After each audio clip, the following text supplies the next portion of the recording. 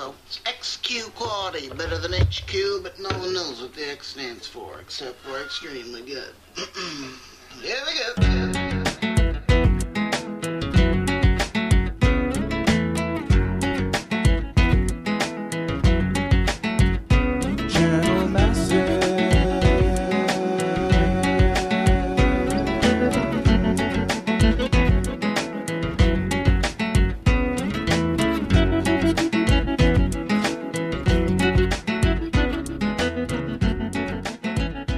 Welcome to episode 202 of Channel Massive.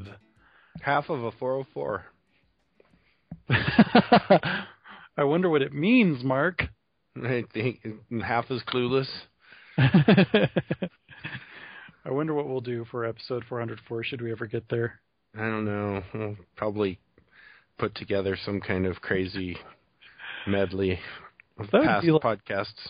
4 years from now, that would be the next presidential election cycle. Oh, wow. Yeah, that's crazy to think about. I don't know if I want to think that far in the future. I don't either. It scares me.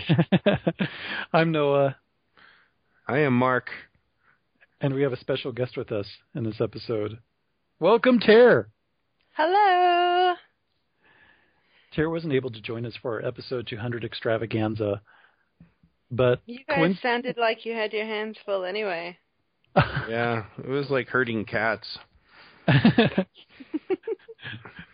Yeah, we wanted you to be on the show, but unfortunately you had a conflict. So here you are. It's great to have you on the show so soon thereafter. It's good to be here.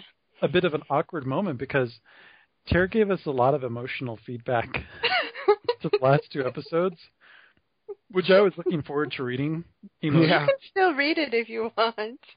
But it's kind of awkward with Tara here because I feel like it might create a time paradox or something like that. Yeah, no doubt. You get sucked into your headphones. It'd be horrible. Oh, man. And one of the great things that Tara's going to provide on this episode that your unfortunately unprepared co-hosts Mark and Noah can't provide is some insightful E3 commentary. Yes, because Mark and I have been raked over the coals this week via work and many other circumstances with not as much time for E3 as we'd like. Or for anything. Yeah, really. I've been working very hard this weekend as well, you know. On killing things in Diablo 3? Yes, it's very tough work. And self-filtering?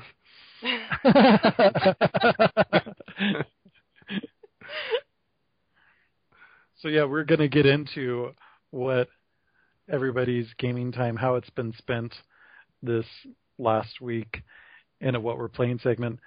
And before that, we do have some listener feedback from people other than Tara. We'll cross that bridge when we get there and figure out how to deal with the paradox. But before that, we have Introgeddon. Of course, this is E3 week, E3 2012, and there has been a lot of developments, a lot of news, and potentially for some people there's been some disappointment this week. And we could potentially do an entire episode where we talk nonstop, as I did over at Nintendo Heartcast, because I did have to focus on the Nintendo side of things just a little bit. We talked for over 2 hours and 20 minutes about Nintendo over there. So I'm not as inclined to talk about it again, but there's plenty of other stuff with Microsoft and Sony. And of course, I'd love to hear what you two think, if anything, about the Nintendo news. But there are plenty of other games and surprises, as well as, on top of that, some other news that's quite appropriate for the Introgeddon. First up, Mark, what is this Plague Inc. game? Is it only available on the App Store? Yeah, unfortunately, it's only available for the for iOS right now. Although I imagine due to its unbridled popularity, it will be quickly ported to every other possible platform in existence. Yeah. And basically, it actually only took 3 days to unseat Angry Birds Space, I think, to be the #1 app on the App Store. So it was kind of viral, which is funny because it's all about you're in control of a global pandemic and you get to mutate your virus or your bacteria or whatever you choose to use to as your weapon of choice, and you get to modify it and figure out how to make it spread quicker, figure out how to make it more hardy, make it create all the cool side effects. For instance, I created one that was like the Walking Dead one, which is where I gave one of its side effects or symptoms was it created amnesia, and the other one was an insanity. So you had people just shambling around. And the best one I got was I managed to cause people to be pooping in the streets by combining diarrhea with insanity. And what's cool is that was like that in turn caused it to spread even faster. Oh man! So spread through public feces. That's great. But that's just a very minor part of the. I mean, it's really not about body humor. It's a really well done iPhone app, and I was like showing Bob, who's joined us a few times on the podcast. I showed it to him today, and I was like, I don't know why, but this is just so fun. I can't stop playing it. And he sat there and played the whole thing through. Not while at work, in case anyone who works with us is listening. It was somewhere else. It was during a sanctioned lunch break. But anyway. Very special and very private. His little quiet place. Yeah, in his quiet place. But it was like he couldn't put it down, and I couldn't either. It's just really... well, it kind of speaks to the developer side of you, wouldn't it? Because you get to... It's kind of like a strategy puzzle game where you're like, how should it spread? What should the symptoms be? And so, and as it spreads, some climates it's harder to spread to, and then once people start to take it seriously, they start to develop a cure, and then you're trying to figure out ways to make it immune to the cure and ways to stop their progress. So I came up with nasty side effects that made them like too busy to actually work on the cure. So it's basically like an anti-civilization game. Instead of creating a civilization, you're trying to destroy civilization. And it's really good and challenging. Well, so I thought, wow, this is just a real gem to have just emerged, because the site that it comes from, I did some reading about it, and it's by Endemic, I think is the name of the company. But it's just a hobby these two or three guys have, I think. And so I was like, wow, how did they do this? Well, it turns out there's a Flash game that's been around for a long time called Pandemic. And a lot of people are saying this is just a blatant rip-off of Pandemic, but with way better user interface and usability and, art direction and that type of thing. I don't know. Looking at the Flash game's pretty rough around the edges. It did not have good usability. It didn't have all the features. So it's kind of like, would you say that, League of Legends is a total ripoff of Dota, or is it just inspired? Or is, Minecraft a ripoff of Infiniminer, or was it inspired? I think it's more of an inspired game, but I can guarantee you I would have never heard of Pandemic 2 or 2.5 now.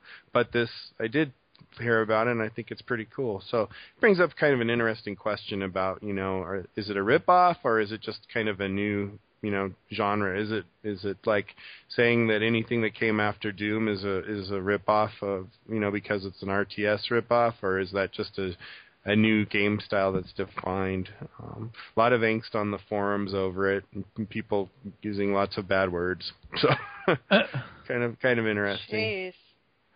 Well, I actually, when I saw Pandemic, as I recall, that's actually a tabletop game that's been around for quite some time, by a pretty popular tabletop game designer, and it's actually one I've always wanted to try. Oh, cool! Because I've heard a lot of cool things about it. It's one that I haven't picked up yet, but I have another game by that game designer called Forbidden Island, which is made by the Game Right people, who make family and kids games, card games that are really accessible and still really fun, even if you're an adult. Yeah. And that game is really cool, and it creates really interesting dynamics where it's basically you, the players, versus the game, versus you, the players, versus each other.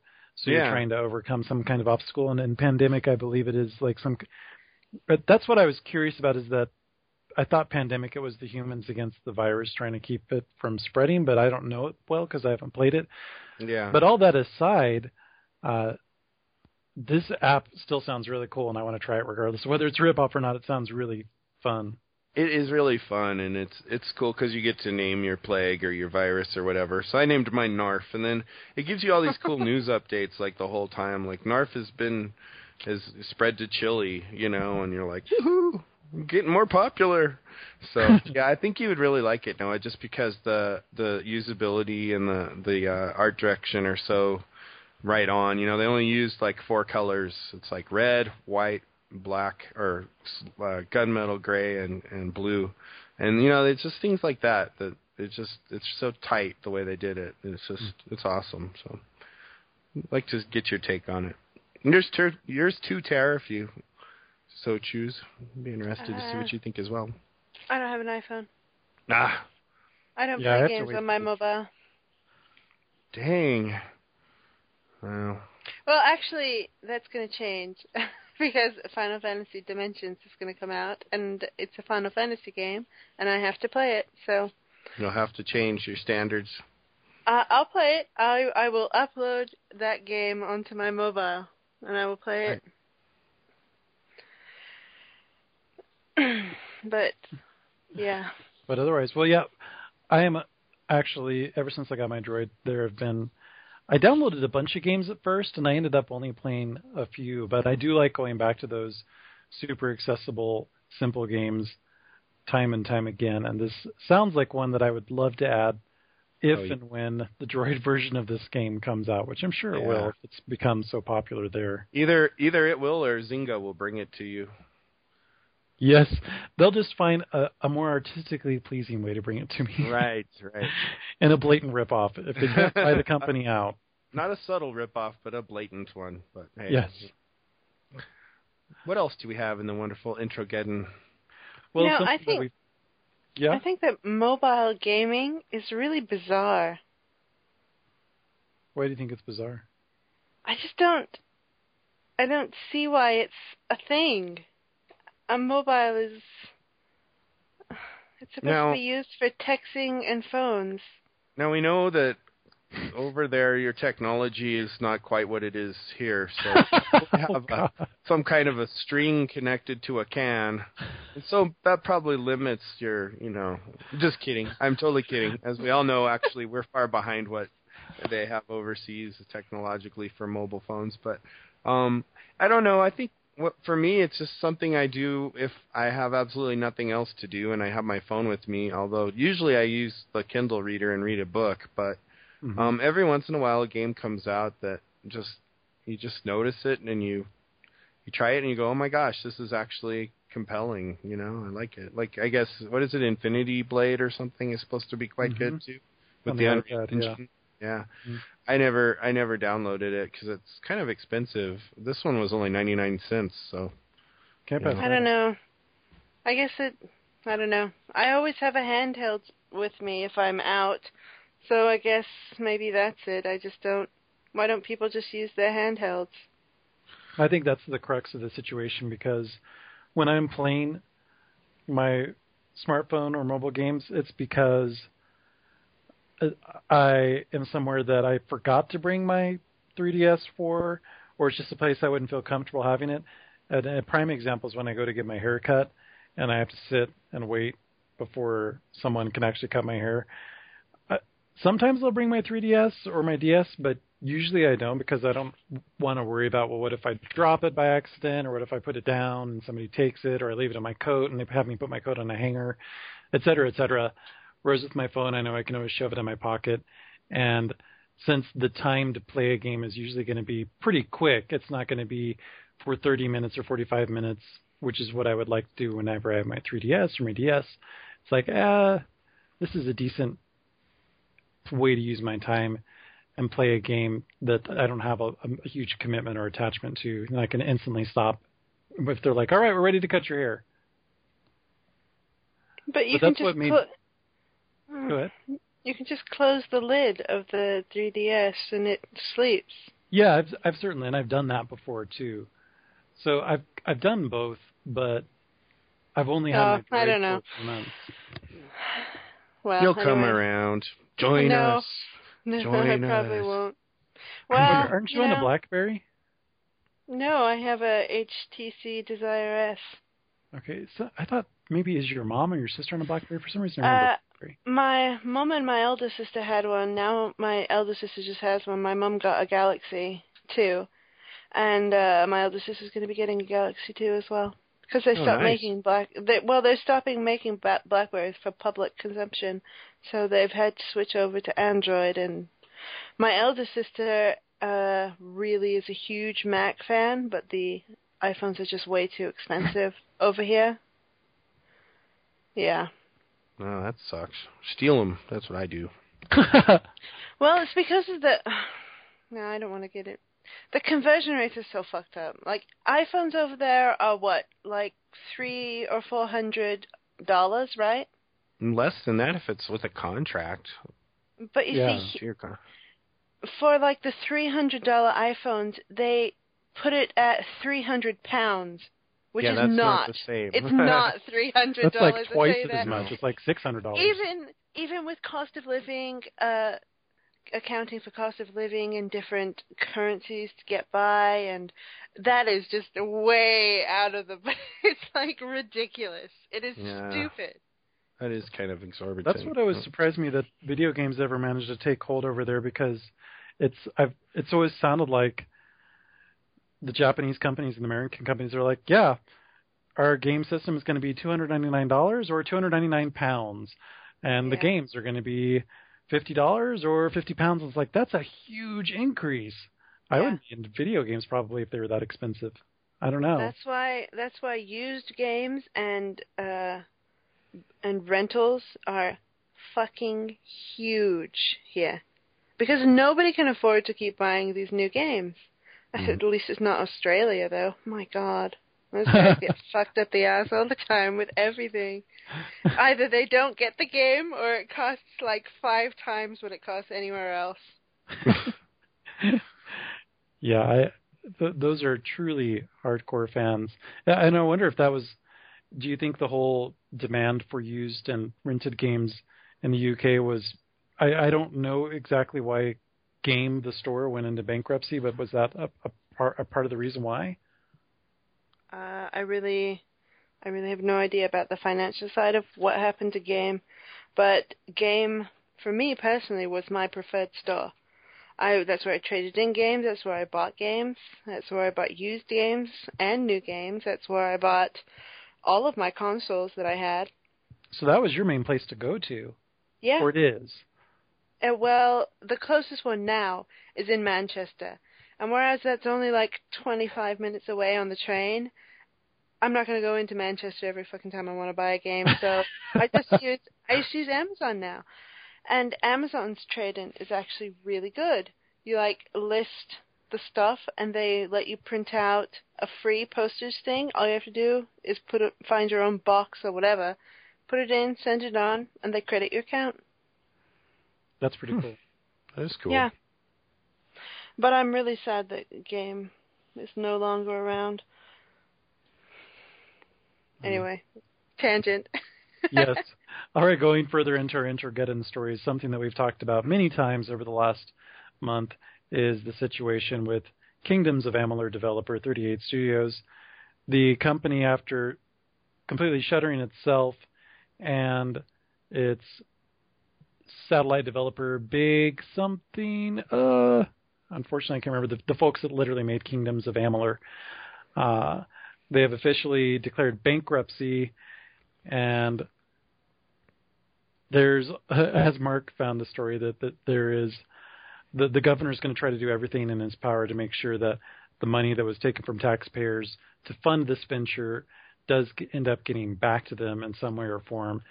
And one of the positive things that's come out of this is Epic Games has decided, we were looking at making a satellite studio, and well, let's make one up there by where 38 Studios was. And so they've created a new studio up there, and they're going to take on a big chunk. Well, they're going to take on a chunk of the people from 38 Studios, as well as some other developers that shuttered up there recently that were under ZeniMax and Bethesda. Oh, that's too cool. As I recall. So wow. These folks are going to be rounded up into a new Epic Games satellite studio, and that studio is going to work on existing IP for Epic, potentially related to Gears of War or whatever. So that's kind of a nice thing, because a lot of folks relocated to Rhode Island for the purpose of continuing Studios, and they're like, wow, we have no benefits, no insurance, we just bought a new house or whatever. Maybe their other houses or whatever haven't been from where they moved are still in the market. It could be really bad. So it's nice that some of those people are going to get a reprieve, and hopefully the rest of it just gets wrapped up as smoothly as possible. Another story that popped up at the beginning of E3 came from a couple developers from Stern Agi, I think is what their name, or analysts, game industry analysts from Stern Agi, and they were claiming that it's all but certain that the next Xbox and the next PlayStation are going to launch next year. There's no question about it. And it's like, oh, okay, Microsoft and Sony, as we all know now, definitely didn't say anything about new hardware plans. A Microsoft official even went on the record to say Xbox 360 has at least another 2 years in its life cycle. And it's like, wow, that thing came out in 2005. I think people are ready. It is a really great machine, but it feels like whether or not people, everyday consumers, are clamoring for a new system, it feels like developers are starting to push it, at least some of them, the ones that have lots of money, like Epic or Square, who are developing incredibly awesome state-of-the-art development engines. They're kind of like, all right, we're ready to make this investment. And it'll be interesting to see if the console makers follow suit, especially with Nintendo launching its new system this holiday season. Of note, with regards to the next Xbox and 720, Sony did get on the record and made a statement that I thought was a little bit amusing. Jack Tretton, particularly the head of the Sony Computer Entertainment America, he's the CEO over there. He said, "We've never been first. We've never been cheapest. It's about being best. And I think if you can build a better machine and it's going to come out a little bit later, that's better than rushing something to market that's going to run out of gas for the long term." And this is the same strategy that got Sony into a bunch of crap the first 3 or 4 months that PS3 was out. But it's like now that it's rebounded, they're like, oh yeah, we were right. We were right all along. It's almost like we meant to do that. We meant to face that. But see, look, now we're popular. So we're going to do it again. What do you guys think of this, Mark and Tara? First of all, do you think consoles are going to come out next year? And second of all, what do you think of Sony's stance? I don't think that they will come out next year. No, I think it's a bit early still. I think the Xbox will, and I think Sony will not, and they will, as Noah has said, pave the way for themselves to screw themselves yet again. That's Nintendo's job. Yeah, I know. But something always has to be wrong with Nintendo. Yeah, something always has to be wrong. You know what we need? We need more drama. Yeah, come on, every single one of their machines, something has been wrong. Mm-hmm. What was wrong with the DS? Game Boy game stuck out. But that's not like a critical failure that's going to cause a system. It was inconvenient. It annoys my OCDs that everything has to be. I did think it was weird. I didn't like it because everything else. Everything else. Let's think about it. But that only happened after the redesign into the DS Lite. Well, you want me to tell you what was wrong with DS Fat? That ugly monster that Shaitan the Leviathan cursed and exiled from hell?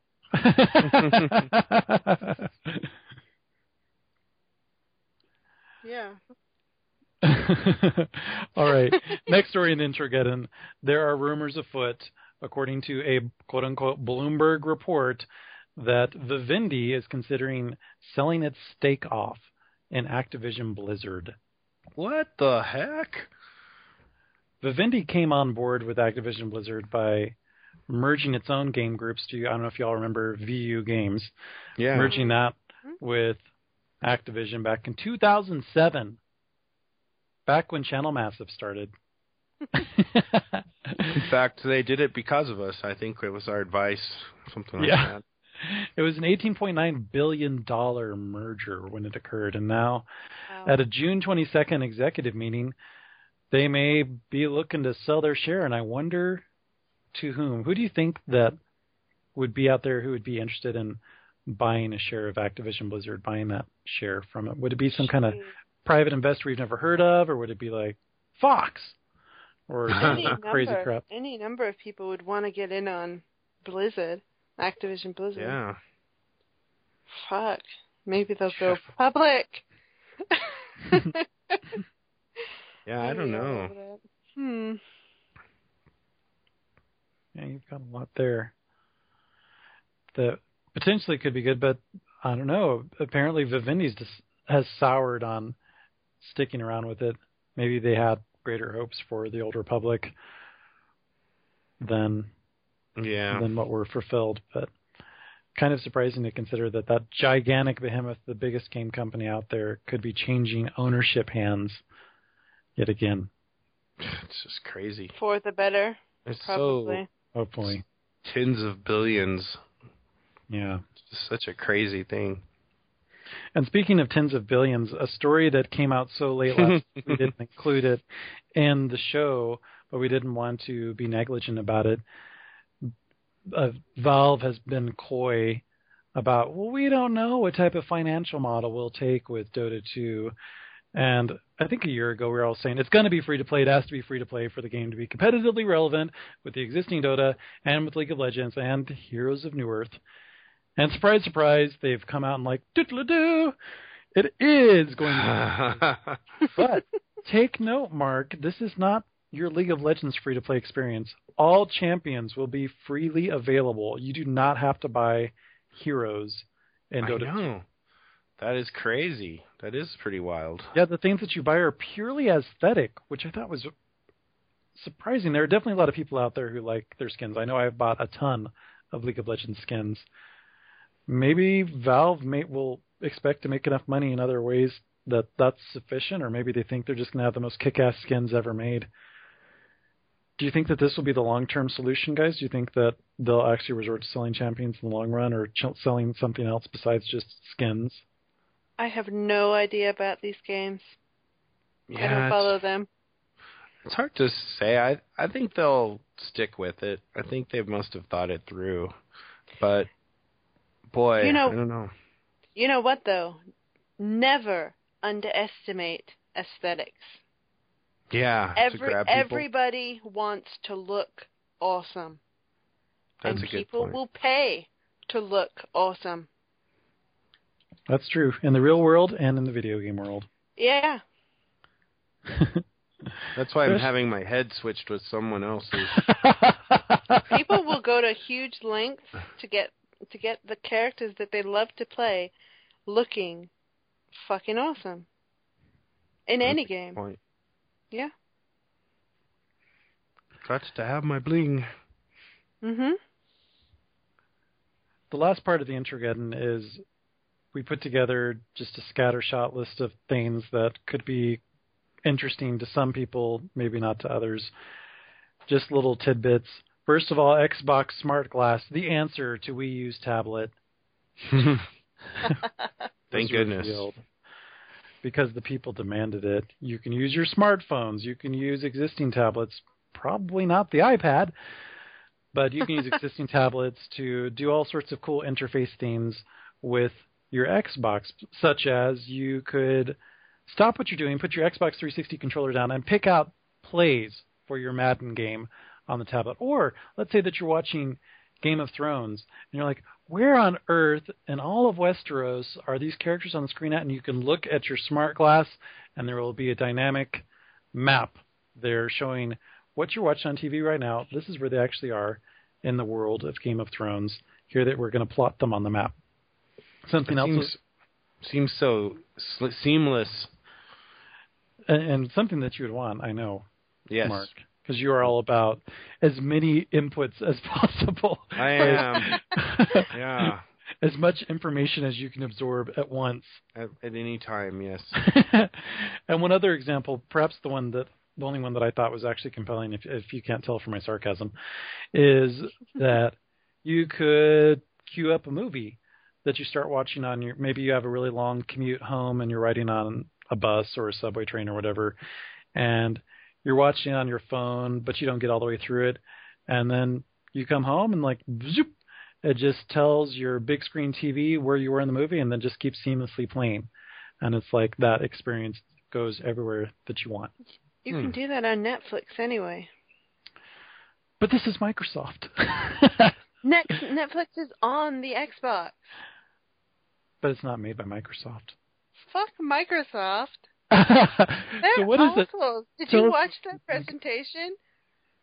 I've only read about it, and all I've read were negative things. They don't give a shit about anybody except Kinect anymore. And Kinect is a piece of crap.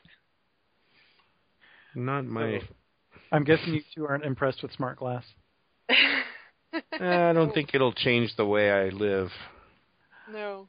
I feel like the example, they're like, wow, this is going to really extend your gaming, and it's vastly superior to... There's actually a guy who came out from Microsoft and said it's preferable and superior to Wii U's tablet because you can use any device you want, whereas the Wii U gamepad, as it's officially called, is it's in the middle of a controller. You can only use it with the Wii. Well, duh! It was designed for that. Yeah. You don't have to juggle a controller and some other random device of your selection as you would with the Smart Glass. So I think it's kind of hokey, but maybe they will refine it. Also, Halo 4 and Gears of War were highlights of new Xbox 360 developments. What do you think of the Halo 4 update, Tara? Big update, big change, new studio working on the game. I think that Halo 4 looks amazing. I'm really looking forward to it. Everything that I've seen about it is just... And I'm a big Halo fangirl, you know that. And I really am impressed with what I've seen so far of this new Halo. Well, not saying something because as a fangirl, you could just as easily be like, this totally sucks. What were they thinking? They've completely changed how Cortana looks. I don't like what they're doing with the Forerunners. This looks like... I was talking with Evan about it actually a couple days ago. He's like, it's totally a Metroid ripoff. They've just replicated Samus's visor from Metroid Prime in here, and the aliens all look like space pirates, blah, blah, blah. Did you feel that way? No. Oh, I think... Yeah, I have... Evan, yeah. No, I think it looks awesome. I love the way Cortana looks. I think she looks awesome, too. She doesn't look too different. No. And what you have to understand about Cortana is that she has been exposed to more technology than any other AI that has been created.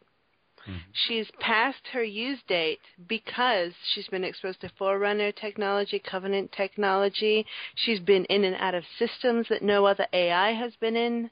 I think that she's just evolved. She's not a normal AI anymore. Mm-hmm. And that's going to be a big focus in Halo 4, how she's going to deal with the oncoming rampancy that AIs are susceptible to. Where they basically just kind of self-destruct, right? They gain awareness. That's what rampancy is. It's stages of awareness that they go through that normal people already have. Being AIs, though, they are kind of unable to deal with it in a rational way because they don't have real emotions that a person has. And so they end up going insane from all of them, and people kill them. Oh. They don't die themselves. So I think that what I'm hoping is that it's going to explore a way for Cortana to actually make it through the stages of rampancy and come out on the other end. You know? Oh. Something more evolved. I hope so. Anyway. Yeah, I'm really looking forward to it. Everybody in my family is a huge Halo fan. We're all looking forward to it. I have to say I watched a little bit of the demo, and I feel like Microsoft is setting up as well, I guess it's slightly different than Halo 1, 2, and 3, but it feels like they're setting up the first game to be a 360 game, and then the latter two games of the trilogy potentially are the next Xbox. Or maybe the second one will bridge the gap again the way that it did for Xbox and Xbox 360. But it'll be really interesting to see how it evolves. The graphics look great. I like the artistic design. I think it has a lot of potential, and this is coming from me as someone who's not really a huge Halo fan, but I think it could be cool. I think that you think it could be cool also because, yeah, what Evan said, it does kind of look like Metroid, but that's awesome. I don't see anything bad about that. Yeah. I mean, people say, like, oh, you rip off this game and this game. So, it's a good game. That's why it's been copied. It works. It's good. Why is that a complaint? If it makes the game better, shut the fuck up and play the game.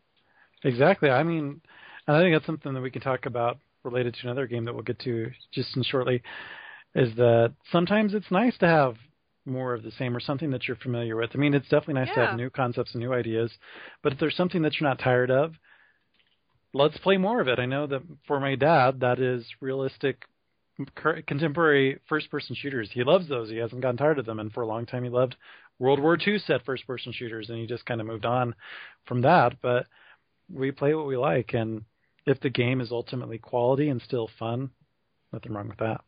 It's like earlier we were talking about Lords of Shadow, how it was like Dante's Inferno and God of War, and people called it a rip-off. But that's one of the reasons why I loved it. And why I loved Dante's Inferno, because it was like God of War, which I loved. Exactly. That's one of the reasons why I'm really excited about the teaser trailer we've seen for Beyond Good and Evil 2. It looks like a third-person Mirror's Edge, and I really liked Mirror's Edge, and I would love to see more games explore that whole wall-running, parkour, jumping across ceilings concept. Yeah, so I don't that would be cool. I don't really see anything wrong with copying what works. If the game is good, I mean. Yeah. Now, any thoughts on the Gears of War prequel? Are you a Gears of War fan? I'm a limited Gears of War fan. I do like Gears of War, but only when I'm playing it with somebody else. Yeah, me too. I feel the same way. Mark, did you ever get into Halo or Gears of War? I'm not sure. Neither. No, I've played a little bit of Halo, but not enough to have an opinion about it, really. Yeah. Okay, good. So this time, otherwise it would have been me talking to myself there, so I'm glad that Tara was there to bail us out. Yeah. All right, have you guys checked out the concept trailer or the gameplay video for LucasArts' new big Star Wars game, Star Wars franchise, Star Wars 1313? I did check that out. I was kind of surprised. It's kind of like a Star Wars grows up and gets gritty. I didn't see anything about it. Well, I saw it, but I didn't click on it. Well, apparently what it is it's a franchise that eschews Jedis and lightsabers and force powers, so it's not at all like Force Unleashed. Instead, it is more grounded, quote-unquote, more realistic. You play a Boba Fett who has, it's funny how the press release put it, I think it's like, he uses human abilities. So we're talking about guns and booby traps and machinery, potentially. And it takes place very near the core of the planet Coruscant. So much of the movies focus on the surface of Coruscant, where all of the... Wait. Do you play Boba Fett, or do you just play a Mandalorian? That's something that they have not said. When asked about it, like, we aren't ready to say who the main characters are yet. People are having conspiracy theories that it's a Boba Fett, either relative or clone or literally is Boba Fett. But in the game, the number 1313 refers to the level in Coruscant. So Coruscant apparently has over 5,000 floors, and up at the top of those 5,000 numbers is where the main capital is and all the other stuff. Way down below, near the core of the planet, apparently, almost 1,000 levels to the bottom is 1313, and so the game takes place there. What I thought was kind of interesting is that it looked like Uncharted as Star Wars. That's a scary thought. Don't get me wrong, I love Uncharted, be. but it was cover-based shooting against robot droids and really big cinematic moments in a Star Wars wrapper, which, Tara, getting back to what we were just saying about Halo and Metroid, I don't really have any complaints about because I love the Uncharted games. I love Star Wars, and as much as I love the idea of, like, I'm going to force push all these people around or Jedi mind trick people, this looks really cool too. Well, yeah, Star Wars isn't all about Jedis and Sith. There are loads of other cool things. Actually, the biggest appeal to me for the MMO was that I could play chess. Because, Jedi and Sith, they're okay, whatever. But I fucking wanted to play a chess Imperial Agent, and that was awesome. And I played a chess Imperial Agent. That was my highest character when I stopped playing. And it was just awesome. I'd love to get that in a game, a console game. And Mark, you've really been into the Force Unleashed games, and when you played the Old Republic, you played a Juggernaut-type Sith dude, as I recall. Yeah. Would you be interested in a Star Wars game that wasn't about using the Force and Jedi or Sith powers? Oh, yeah, because I think next to the Jedi and the Sith, I think the Bounty Hunter is, like, the coolest character, so I think it'd be pretty cool. Not to mention, I think Coruscant is a really ripe area that's full of potential. I think in some kind of promo video, one of the LucasArts dudes or game designers is like, we've never gone down here before. And I'm like, well, I'm almost positive you've gone down there a million times via comic books, via all the spin-off novels, also via the Clone Wars animated series. But that said, I'm still excited to see a game that goes down there. I think it's going to be it could be really cool. Star Wars games, just like Star Trek games, it can go either way. But we will see where that lands. Yeah. Kind of interesting. Some stuff from Ubisoft. There were a lot of great games. I think Ubisoft had the best press conference out of all the companies and the publishers, hands down. They always shine like a great star in the sky. and even when a lot of the stuff they're showing is for games that we've known about and we've been getting promotional information and previews for months or even since last E3.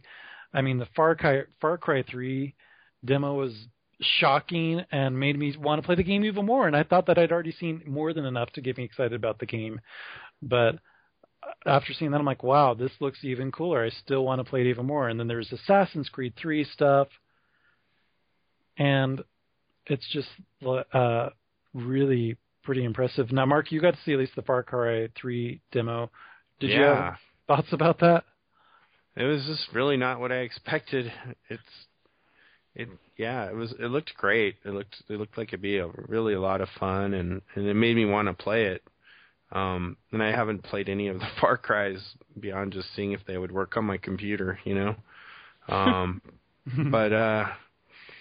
yeah, I don't know. Looked really cool. Was surprised by kind of the nudity and stuff in the beginning and the kind of gritty. Me too, especially in a press conference that's being streamed around the world that kids can access. It's just like, whoa. Yeah.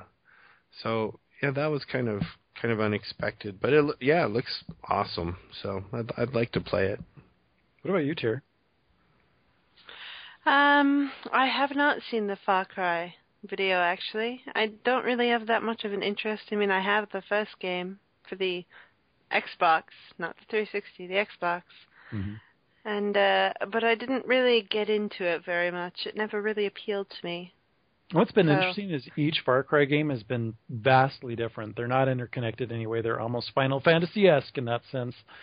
And that the first game, it's kind of this island of Dr. Moreau.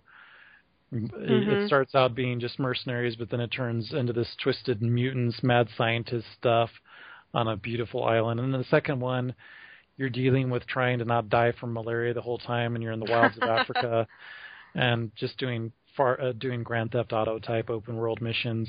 And the thing that stuck out most for me in Far Cry 2's promotion was, look, we can make really organic, lifelike flames that spread across the savannah and shoot up trees, and look at this, isn't it so cool?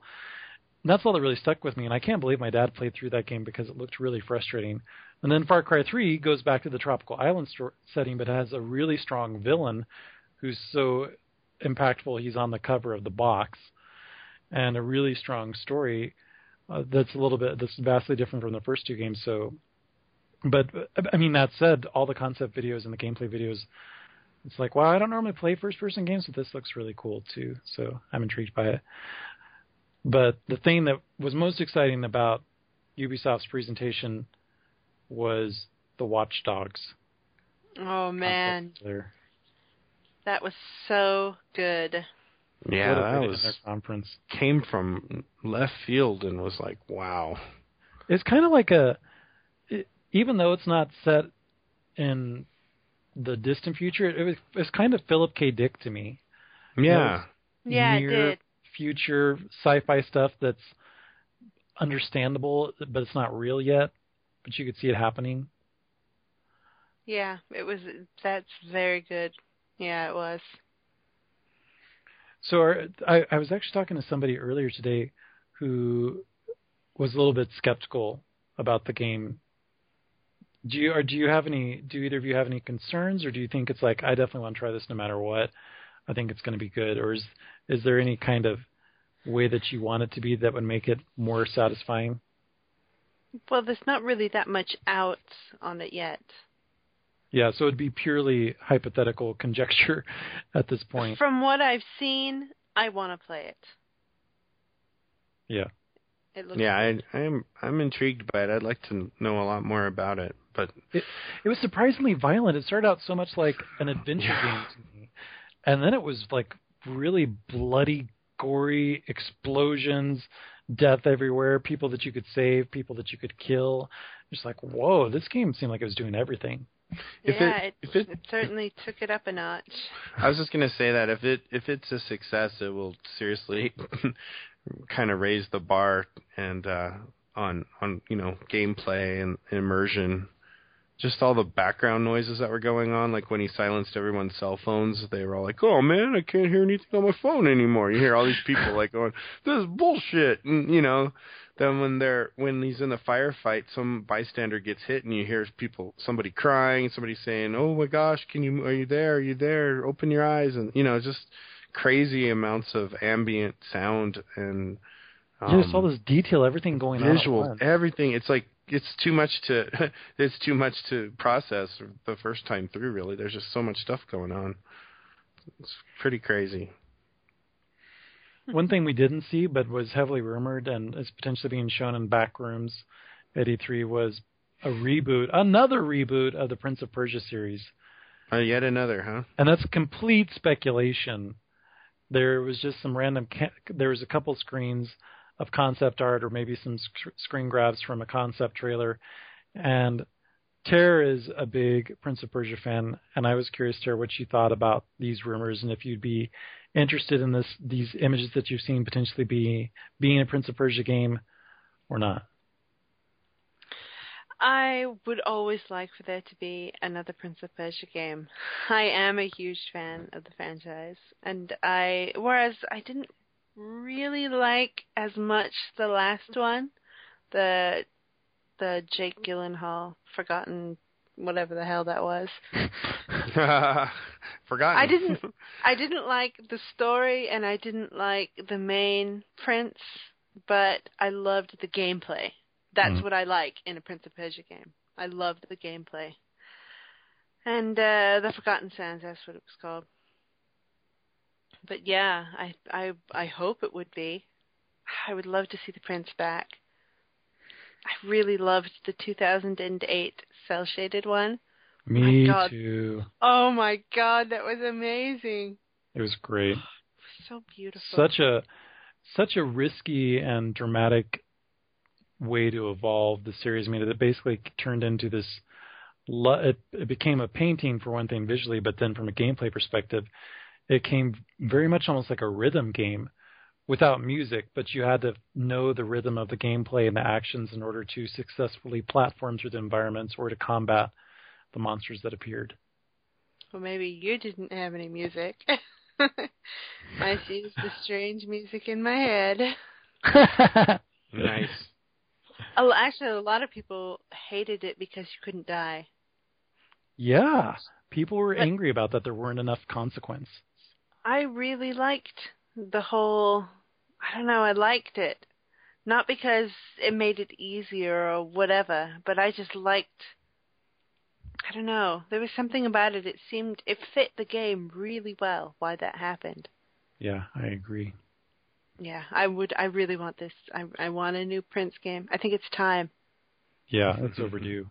But with Assassin's Creed coming out this year, I don't know if we could fit a Prince and an Assassin's Creed in the same year. That's a good point. It would have to be next year. Yeah. What Assassin's Creed would have to take a break, as shocking as that is to consider, since we've been getting games for like the last 3 or 4 years straight. I think if they they're going to have Assassin's Creed out at the end of the year. So if maybe they put a Prince out in Q2 of next year. Oh, yeah, that might work. That would be good. Give it some breathing room. That would be nice. Yeah. Oh, man, now I'm thinking about it. Over on the Nintendo side of the fence, there's a lot of people really eager to see final details for Wii U. The tablet has been named. The gamepad, the design changes to that hardware that were leaked ended up being true. The last piece of the puzzle was, what are all the great games that are going to convince people that this is something that they need to buy around Thanksgiving, because I'm sure that's when it's going to come out. And decidedly a mixed reaction there. Pikmin 3 looks really good. If you're into the Pikmin franchise, I think the tablet works really great in that case, because Pikmin is essentially a strategy game at heart. Being able to use a tablet to play it could make it even better, even though it worked just fine with a regular controller before. Also, there's Nintendo Land, which is the new version of Wii Sports or Wii Play, where it's a bunch of mini games, except this time it's not the bland Mii presentation. They all have a really fancy Nintendo wrapper around them. So one's a Donkey Kong mini game, and one's a Zelda mini game, and one's an F-Zero one. One's going to be a Metroid one. Could be pretty cool. It'll be even better if it's packed in with a game. There's also a game coming from Platinum, which are behind Vanquish and Bayonetta and Mad World and lots of other really out there crazy games. Are they about Lollipop Chainsaw Terror? I think they are. That Yeah, game looks crazy. I think so. Oh, it looks so good. So you think of all those games and you're just like, that is Platinum. And then it turns out the game that they're making for Wii U is like this weird hybrid of The Last Guy and Line Attack Heroes and Pikmin, where you're running around in this kind of cartoony Japanese Power Rangers type environment, except it's cartoony, more cartoony than Power Rangers, and you have this parade of people following you, and they can morph into a giant fist that can punch the 50-foot tall alien robot invaders that are attacking the Earth. It looks really weird, but I think it looks pretty cool. That's potentially a game that I'd have to play if I got a Wii U. Also, Mario Brothers U looks cool. It reminds me a lot of Mario World from many years ago. And then Zombie U was, I felt, the biggest surprise. What did you think of Zombie U, Tara? Did you see it? I saw some screens for it. I haven't seen anything live. I don't know if there's anything live to see. But I did see some screens, and it looked bizarre. It looked nice, but I'm not really quite sure what is going on. Let me see if I can explain the game concept concisely and see what you guys think. So Zombie, spelled without an E, so Z-O-M-B-I, was the very first game that Ubisoft made many, many, many, many years ago. Black and white, kind of Maniac Mansion type adventure game where you have 4 people going through a mall. It's very inspired by Dawn of the Dead. They can die. They'll turn into zombies and end up staying in whatever store you left them in. Zombie U takes place in London, and there's overturned double-decker buses and zombie Queen's Guards and all this other stuff. But the game, if you die, you die. And you start as a character, and it's really, the motto of the game is, how long can you survive? And sometimes in your one playthrough, it may only last 3 or 4 minutes. You may only see 2 or 3 zombies, but they kick your ass and they kill you. And then you turn into a zombie, and then boom, you're a different character in the town. And if you want to get the items that your previous character had, you have to go and track them down, World of Warcraft style, and find that character who's now a zombie. And then there's also a multiplayer mode that somehow pulls in these different things. This interesting gameplay concept where some people could be on remote, some people could be on the tablet. But what's interesting is the tablet's used in all sorts of different ways. It's used as a sniping tool. So you hold the tablet in front of you in between your head and the television screen, and that gives you a snipe view, and you can snipe zombies' heads off. You can use it as a scanner, as a motion scanner. So if you see a zombie run across the room, because yes, these zombies do run, you can see if they're hiding behind a wall or if they're out to get you. You can also use it to hack doors. But the thing is that they're coming at you. You also use it to manage your inventory. It's kind of Resident Evil style where there's a whole grid. You have to sort through multiple screens of stuff. And the zombies are coming at you, and that's the whole stress of it, is that some stuff you have to do exclusively on the tablet, or you have to hold the tablet between yourself and the actual television screen, and that gives you a chance for the zombies to come up and get you and then kill you. So it gets really frenetic, true survival horror. Wow. Yeah, I'll say. Sounds interesting, for sure. I do love zombies. I do too. In that way that I like to kill them. The thing I like most about zombies is they die. So it has potential. The thing for me, being a big Nintendo fan, is I'm still not entirely sold on Wii U. We don't know what the price is going to be, and there are games that I'm definitely interested in, but there are no system sellers. One other aspect of the system that I think is really cool is Nintendo has basically established a gameplay concept that is a lot like Demon's Souls or Dark Souls, where you could be playing through a single-player game that your friend played through last weekend, and they may have died a whole bunch in a certain spot, or they may have gotten to another level, and they can choose to leave a message there. And once you get to that part of the level, when you're playing a week later, if you die a whole bunch of the times at the same place, you'll see some notes from your friends that have played it previously. So it allows people to give you context-sensitive encouragement, tips, reactions, thoughts, regardless of when you're actually playing or if you're playing at the same time. And it's kind of a really cool concept, and it's native to the system, so potentially all sorts of games could use it, even those that don't focus on online multiplayer. That can make it pretty cool. Still, not a system seller, but still a really neat concept. Right. You're skeptical, Ter. I really. But you're like against the Wii U, like from start to finish. You have been the whole time. Yeah, and what the biggest problem with the Wii U is, well, I hate everything about it, but I'm fearful of the game. Not any of the games that I've heard are coming out, but the games that might come out exclusively for it. That's the problem. What, like Zelda? Zelda games, I don't know, maybe some Tales games. Mm-hmm. You're worried about games and franchises that you really love coming out that you want to avoid at all costs. That's eventually why I ended up buying the Wii, because, there were just some games that I had to play. Tales of Symphonia, Dawn of the New World, and Crystal Bearers are the two that finally pushed me over the edge to get the Wii, because I really didn't want to like it. I still don't really like it.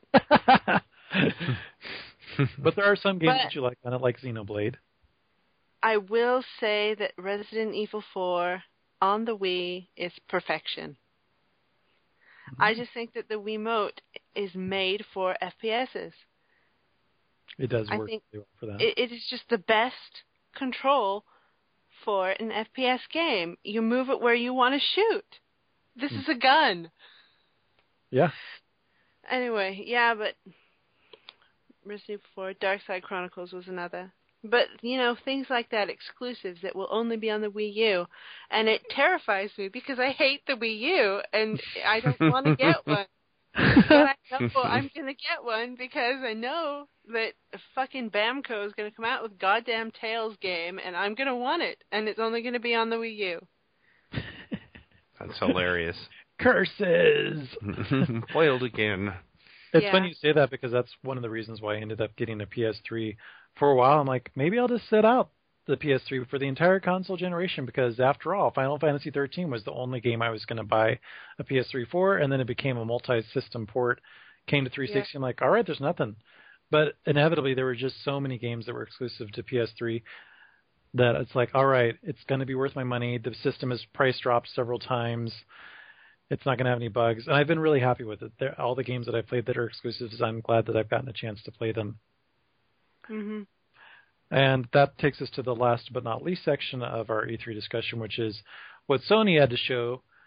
Not really much on Vita, aside from announcing that the PlayStation All-Star Battle Royale, whatever, is going to be available on both Vita and PS3.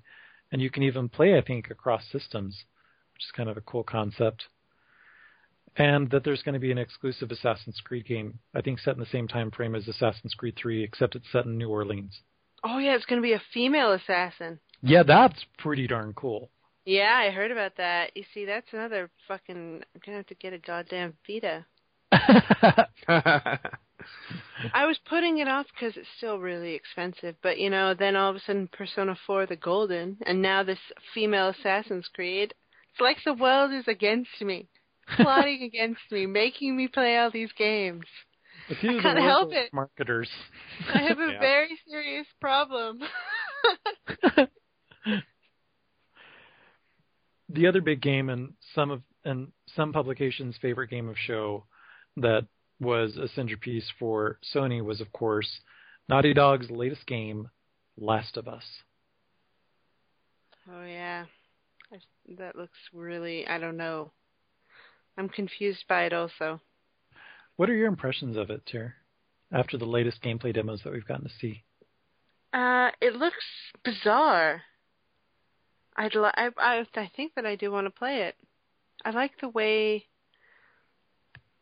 I don't know. It seems very realistic, but also very surreal. Kind of like, what did I compare it to earlier? Like that last Resident Evil film and something else. Oh, and the Walking Dead. Yeah. Oh, yeah. It had that feel to it when they were walking around and encountering different things in the world. I don't know, I think I'm going to have to see more. I'm definitely intrigued by it. Just the concept of not only having to deal with people who have been turned into monsters via some disgusting mutating fungus. So not zombies, but definitely not humans, on top of other people who are just trying to survive, and they've become ruthless and vicious, and they're killing each other over supplies, and you're in a cityscape that's overgrown with plants, much like in I Am Legend. It's just like a really great combination of a lot of things. Also like Enslaved. No surprise. It also had a very director of Enslaved there. It also had a very Parasite Eve feel to it. Oh yeah, I can see that. So, but when I heard about the demo, which unfortunately I haven't had a chance to see yet, it sounded like this is Uncharted. It's cover-based shooting with somebody else there with you, just like with Uncharted 2 and 3 and 1 at times. Again, getting back to what we said at the very beginning, Tara, is it more of the same? I don't necessarily mind if it's really good. If it tells a great story. I like cover-based shooting. My elder sister only started Mass Effect, the first one, last week for the very first time. Oh, wow. And it's the first one, so, you know, everything was, like, bizarre and weird, and they fixed everything eventually, but she said that she fell in love with the combat. I loved the combat in that game. Yeah, I did too, and she was like, she always hears people complaining about cover-based shooting, blah, blah, blah, and she goes, but this is the best kind of combat. And I agree, I love cover-based shooting. I mean, there's nothing fucking wrong with it. No. Somebody wants to run out and get pelted with bullets and not have anywhere to not have any way to mitigate that damage, you know, not everybody is a tank. Yeah, it's unrealistic, really. It is. So yeah, kudos to that. We're going to have to watch and see how it develops. There are definitely other games that were announced. We apologize if we didn't touch them. And we're not forgetting about Tomb Raider. That's going to come up a little bit later, but that wraps up our Introgeddon, our very, very lengthy Introgeddon. Thank you for sticking through with us on that. Up next, listener feedback. Tall and tan and young and lovely, the gal from This episode of Channel Massive is sponsored by UGT Servers. When you order Ventrilo hosting from UGT, you get all of the powerful administration features hardcore gamers want and the ease of use that newbie gamers need. With 24-hour tech support, 13 locations worldwide, and a 15-day money-back guarantee, you'd be crazy not to check them out. Head to ugt-servers.com for all of your Ventrilo hosting needs.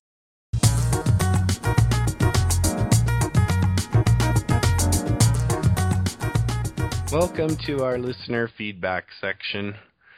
Ironically, we have some feedback from Tara, who's also on the show with us tonight. Now, We could have her read her own. That's kind of an interesting idea too. I hadn't thought about that. Because when I read it, I always hear her voice, and anyway. Or I could try to paraphrase it poorly, or I could try to read it with a British accent. Exactly. Oh God. But I think I've done that before really badly, so I think I'll just try and paraphrase it a little bit and hopefully not leave out anything really valuable. Which it's tough because it's good email. But she writes in first saying, I didn't send email in last week because the only thing there is Diablo 3. I did listen to it while playing and was going to write a letter about it, but Diablo 3. Sorry I couldn't be on 200. I was recording on Wednesday and had a prior podcast commitment that night. So she, apparently, she has her priorities, and we weren't one of them. Not even the 200th episode. Yeah, we have her tonight, so we should just be thankful for that. This is classic Mark. She continues to blather on about something else, and then says, it was a great podcast, though, but I'm sad that you treated Eric with such neglect and sorrow. And then she says some other drivel, and then she gets into, I need to get back to it soon, so I will say a few things. Too Human was shite, spelled S-H-I-T-E. The Wii U is fucking retarded, and I hope it fails so Nintendo can get back on the fucking ball and make another GameCube or N64. And Diablo 3 is the only thing I'm really playing right now. I had to resub to WoW because my brother wanted some lame Scroll of Resurrection mount, so I have logged in there a few times to see how that's going, but Diablo 3, Diablo 3, Diablo 3, Diablo 3, Diablo 3. And then she's kind of got the emotion thing that says shambles back to Diablo 3. And then she had like a postscript to Noah, I think, that says, how dare you say Chris Eccleston sucked? Fuck you. He was awesome. His story was amazing. He was broken. Born in the Time War. Amazing. No, Noah, do you have a response? Well, see, the way that I was going to read this was going to add actual narration to it. Oh, the correct way. There's a scene, like the moon is shining over England, and there's soul light on in the building that Tara lives in, and we slowly zoom into the window, and she's just angry, and she's just seething, staring at her computer monitor, and just starts angrily typing really, really hard on the keyboard, so loud. I can imagine some keys popping off during this moment. And she's like, how dare you say Chris Eccleston sucked? And she almost like runs out of breath just typing that because she's putting so much rage and energy into it. And then she screams as she types it, fuck you! And she actually like copy and paste it a million times, but then she realizes that the point will be lost if she says 100 times. So she deletes it back to just once. Just once. A tear starts to go down her face as she types, he was awesome! In caps. And then she starts hyperventilating, and she stands up, and she's pacing back and forth, and she's saying, Time Lords, Time War, born in the Time War, born... She's like, how do I say it? How do I say it?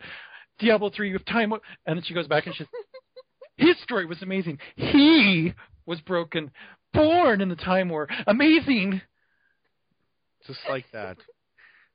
And she like slams her keyboard on the desk, and then she hits send. the slamming of the keyboard just somehow managed to hit the enter key or the control enter sequence. And then just with no transition, whatever, she's just playing Diablo 3 again. Like right. With a cat on her lap or something. I think that makes sense. Yeah. I should have tried to set it like that as you did. Sorry about that. That was pretty good. Hey, Mark, we both were able to offer our interpretations, and yeah. Which one did you like better? I'm never writing feedback to the show again. Oh. Neither of you got me right. Well, how about you read it the way that you would have typed it? No. Professional, after all. You're a professional actress. Just read your postscript. It's very boring. Okay. It's just, how dare you say Chris Eccleston sucked? Fuck you. He was awesome. Yeah. He was awesome. His story was amazing. He was broken, born in the Time War. Amazing. All right. That sums up her take. The differences of opinion. Be sobbing to herself silently. Yeah, crying herself to sleep. Crying herself to loot. Yeah. Must play. Crying in my coffee while I'm clicking on my loot button. That's right. Submitting 1-star review after 1-star review. For Channel Massive. Every single one. That's the only text. Slowly spelling out F-U. Across each review. Oh, look at all this other feedback that was sent in. Oh my gosh, our review average is down to 1 star. So, Chair, joking aside, thank you for sharing your very valid opinion and your awesome feedback. We do appreciate it. And I gave you a warning there was going to be a dramatic reading, so I just wanted to make sure that I followed through on that. Yeah, we appreciate it.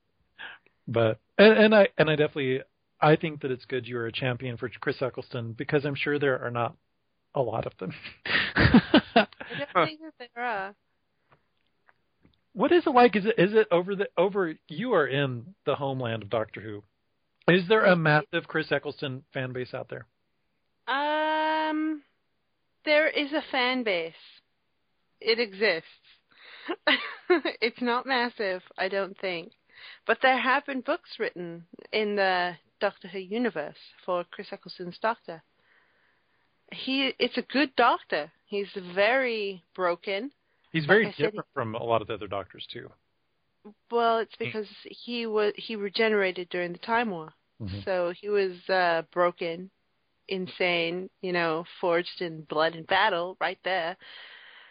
And so he is manic. He is crazy. And that's just the way his Doctor was. What do you think of him compared to the other Doctors after him?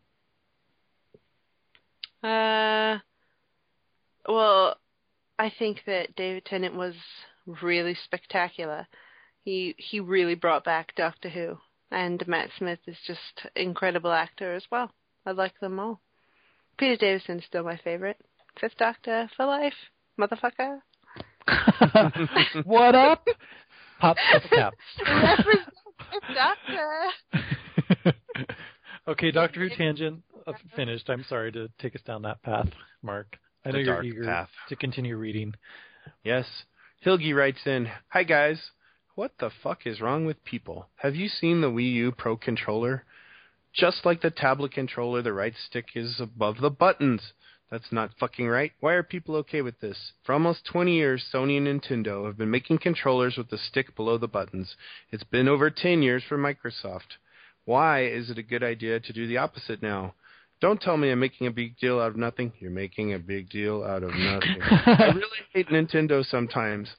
All right, sorry. Just needed to get that out of my system. What do you guys think? You're making a big deal out of nothing." No, just kidding. I don't know. I said it before. They've always got to fuck something up. That's how Nintendo operates. They're like, we have achieved something positive here. Let's just take it down a notch. Yeah, it's too much power for the consumers. We need to break something. It's like they want all of their consumers to reluctantly have to play their systems. They don't want them to be happy. They just want them to buy their stuff. We only want half-hearted gameplay, no wholehearted gameplay. Well, have you seen the controller, Mark? Have I what? Who? Have you seen this controller he's talking about? Oh. Yes, I have. I don't understand it. I don't either. I think it's dumb. And it makes the system even further incompatible. The original Wii Pro controller was just fine. And yes, it doesn't have the clickable thumbsticks, which I think is the main reason why this is here. But why do something stupid that is obviously not ergonomically standard or friendly? I don't know. I can't. You just can't explain. You can't explain these guys. You can't. It's. Yeah. I like how you sized it. It was so giant before. I thought, wow, I know. that must be the actual life size. You could reach out and grab. I was trying to, but yeah, no, it's yeah, I agree, Hilgi. I don't think you're overstating it. It is kind of like, why would you do this? I don't know. Common sense be damned. Yeah. Well, one way or another, they will succeed in selling them, but I just don't think to the extent. I mean, they've really managed to put themselves in a solid third. And maybe someone else will emerge to knock them into fourth place. I don't know. There's always hope. Moving on, because of the awkward silence that managed to draw from both of you. Hello from the deserts of Fort Irwin, California. Holy shit sticks, man. I'm all over this new game by CG Projekt Red. I played Cyberpunk 2020 a ton while I was in high school. I still have the rule books in my garage. Noah's right when he said the whole genre has been on the back burner.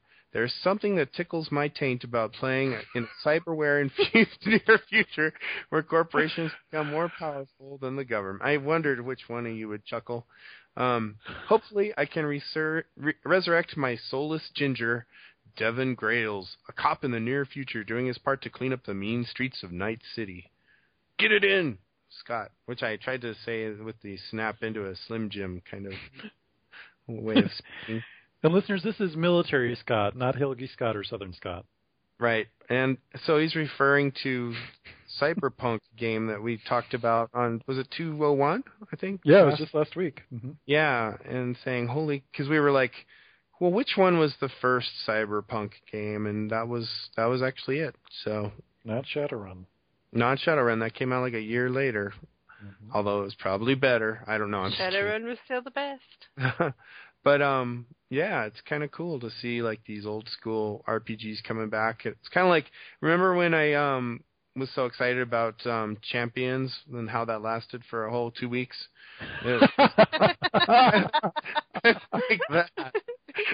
It lasted longer than that, I think. Oh yeah, 2.5. And I like went and rebuilt I found somewhere I found this box with my old like character sheets from the RPG, and I created 2 of them in the game, and then was very much let down by the gameplay and everything else. So, but anyway, Scott, maybe you can be disappointed as profoundly as I was.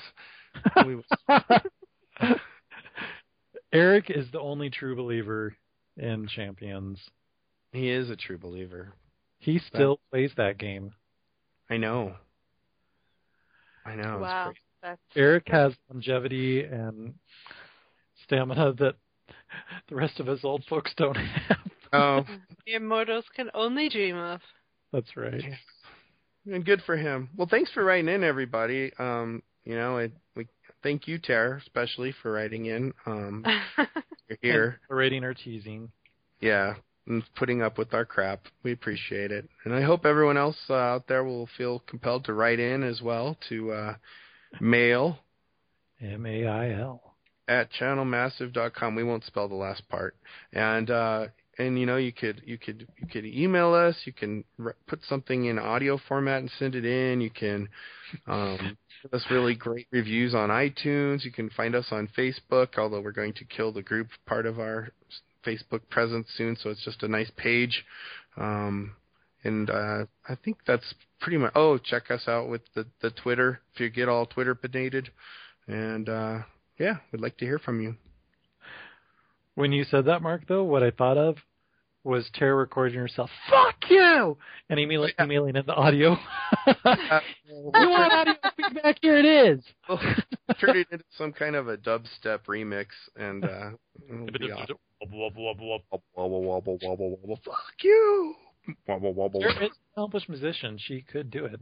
She could do it, yeah. Could you do that for us? No. That's not going to happen. You put it so succinctly. Yeah. I still think there's a chance. If I sense anybody in the world creating such a thing, I will immediately teleport to them and rip their soul out through their jugular. No, I guess Now, are you talking about the dubstep part or something else? Sure. Anything's better as a dubstep version. I've pretty much figured that out. I was curious the other day if, like, is there a Christmas album in dubstep format? And you know what, there is. Kid you not. Dubstep Christmas. Can you imagine that? Like, it's whole, you got the wreath on the door and the fire in the fireplace.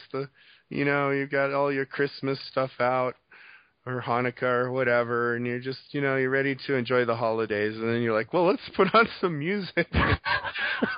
All of a sudden, it's Skrillex doing Jingle Bells over God.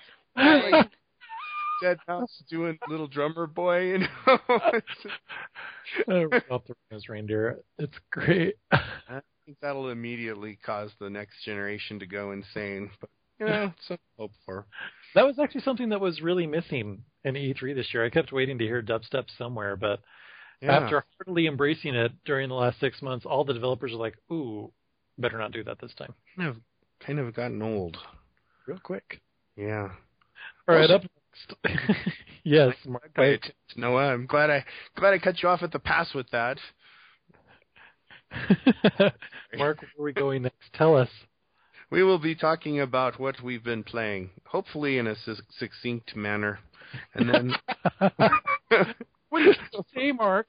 Just saying, this intro has taken like 2 hours of my life that I'll never get back.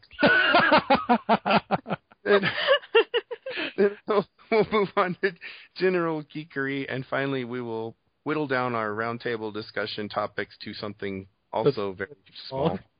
Diminutive, if you will. And we'll wrap it up, I think.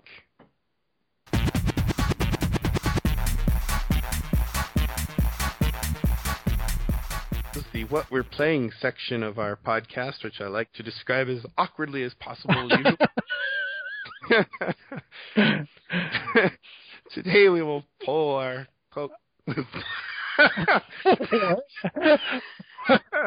That was a bad visual image. I was like, we're going to poll our co-hosts. What? No, we're going to... we will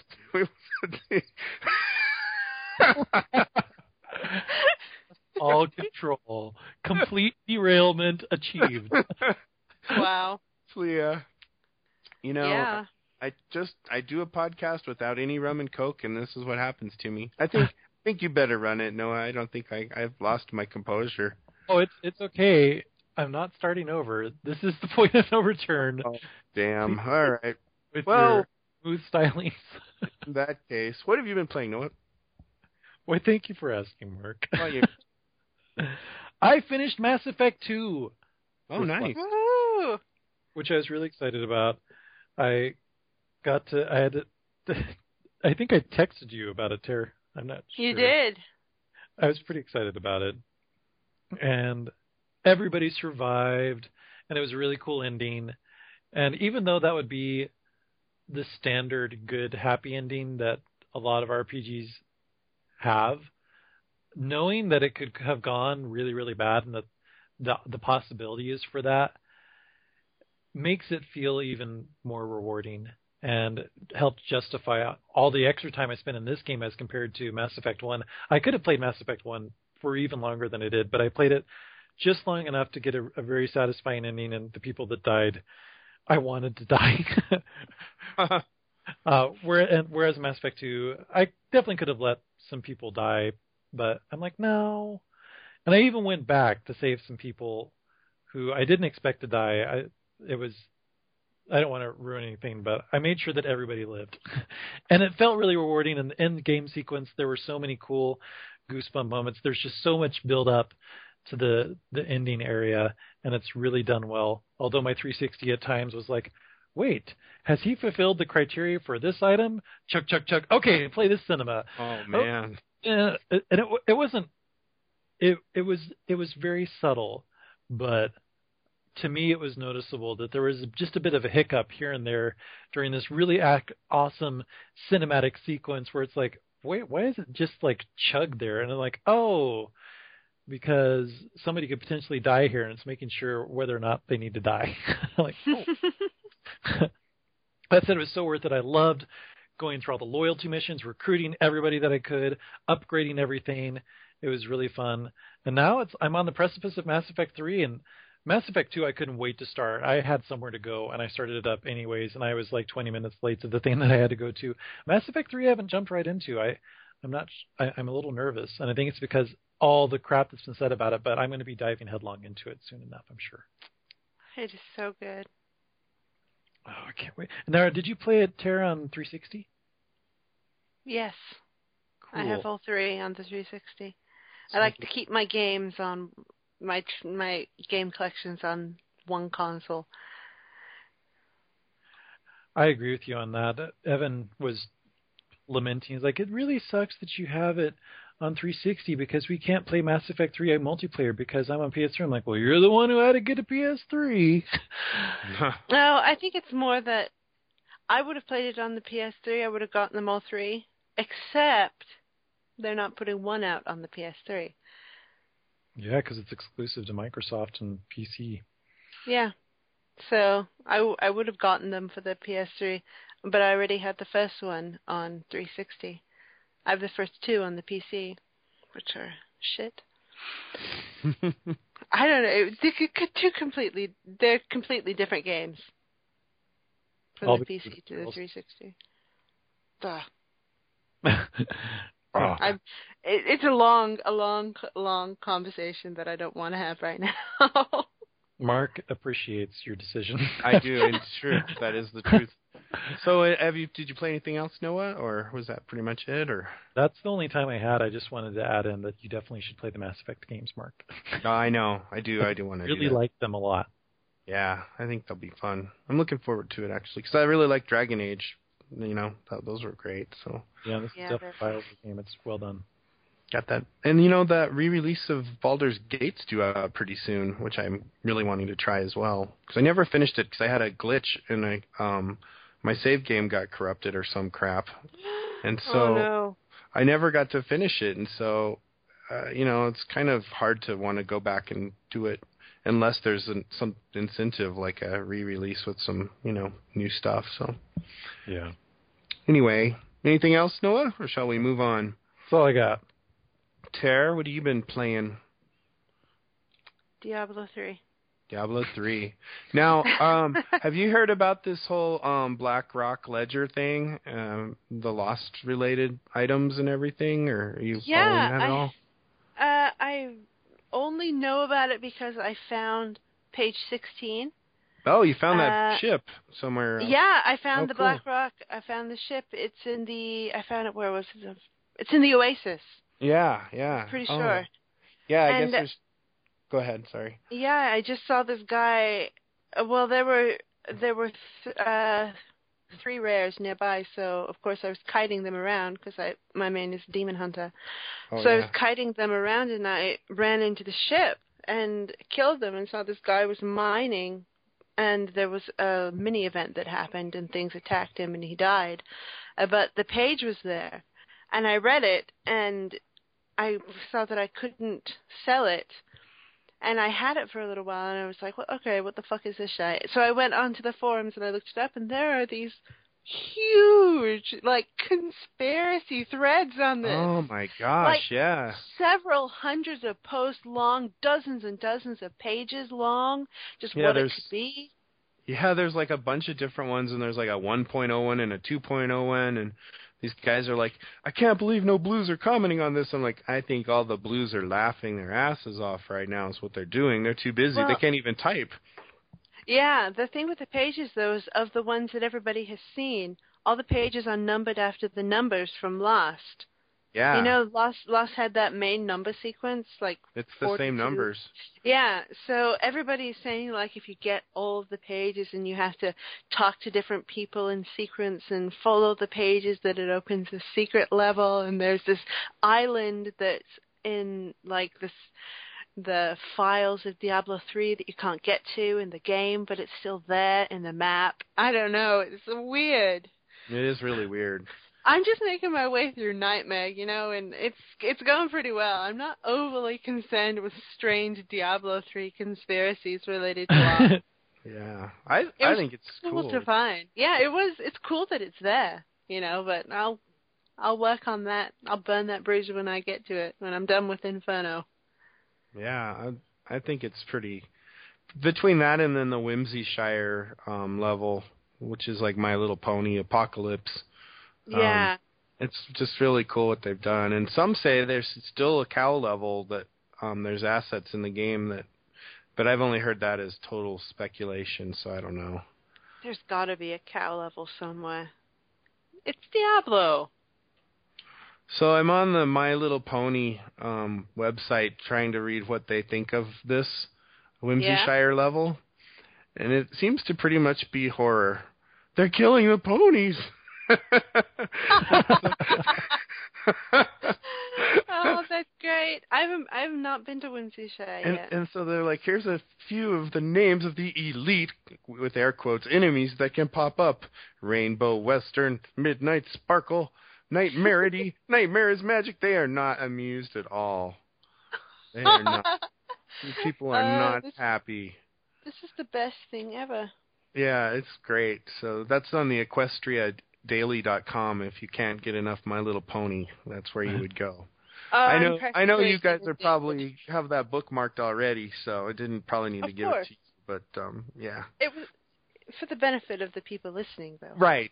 As though, yes, exactly. We'll just go ahead and pretend they don't all have that as well. So anyway, that's cool. Well, are you? What level? What level are you up to in your? Where are you in Nightmare right now?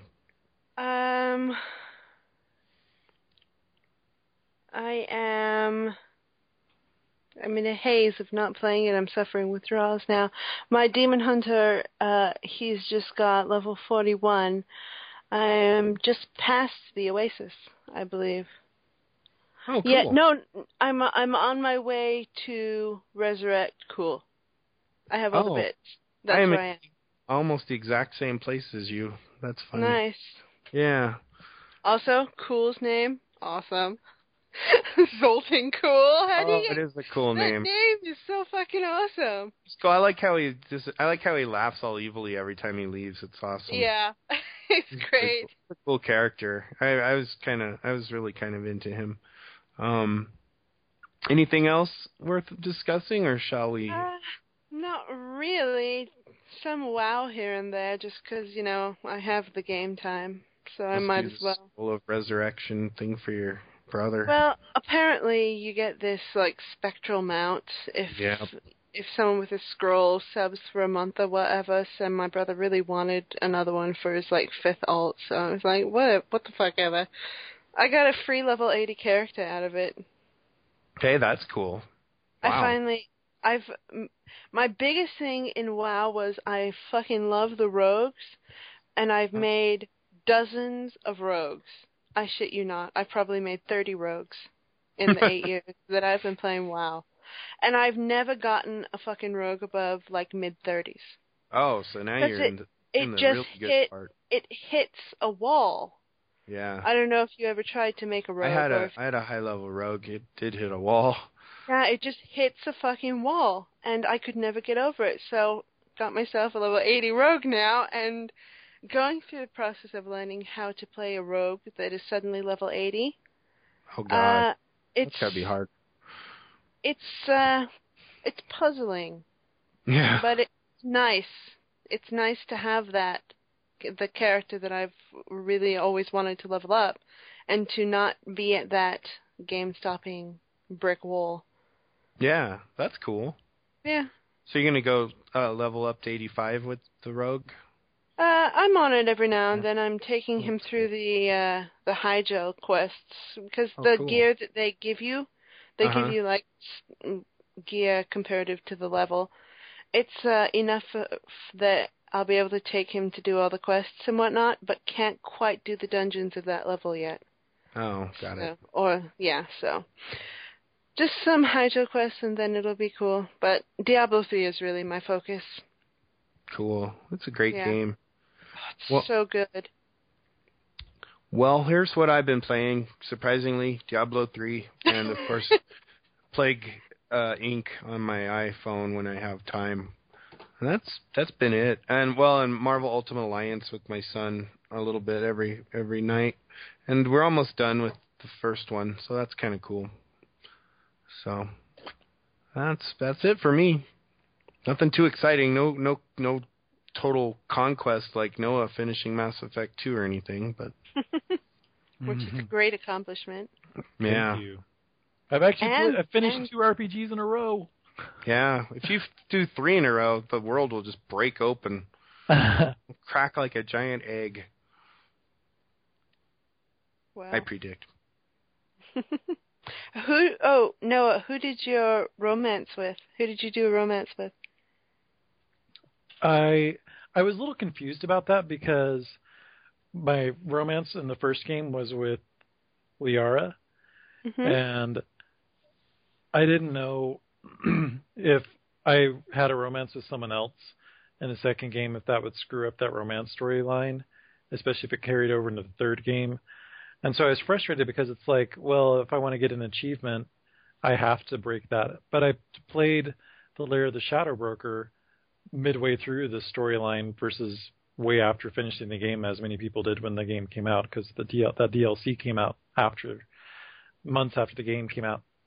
And you continue that romance with her, and in my experience, they make a promise that they're going to stay together, and I'm like, I can't have romance with somebody else. So what happened was I used one of my save game files, and I did a romance with Tali. Aww. And then it's like, and I wasn't going to save it, so I got the achievement, and then I went downstairs to talk to Jack. I'm like, I wonder if I can get Jack too. And Jack's like, you're doing something with somebody else. And it's like, and it said that I had to say that I was going to break it off with Tali in order to have sex with Jack. And I'm like, that feels bad. Even though I'm not going to save this, I can't do that. So then I just crisis of conscience. Yes. You know what, though? If you have another romance in 2, you can still keep a romance with Liara in 3.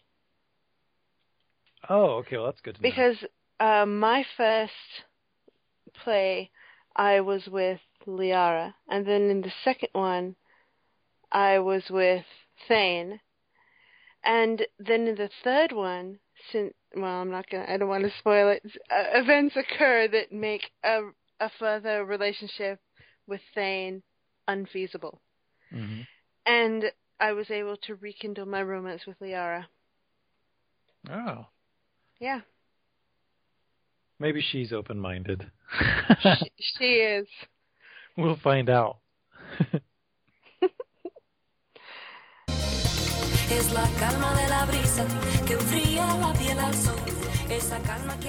You guys seen this preview for Wreck-It Ralph yet?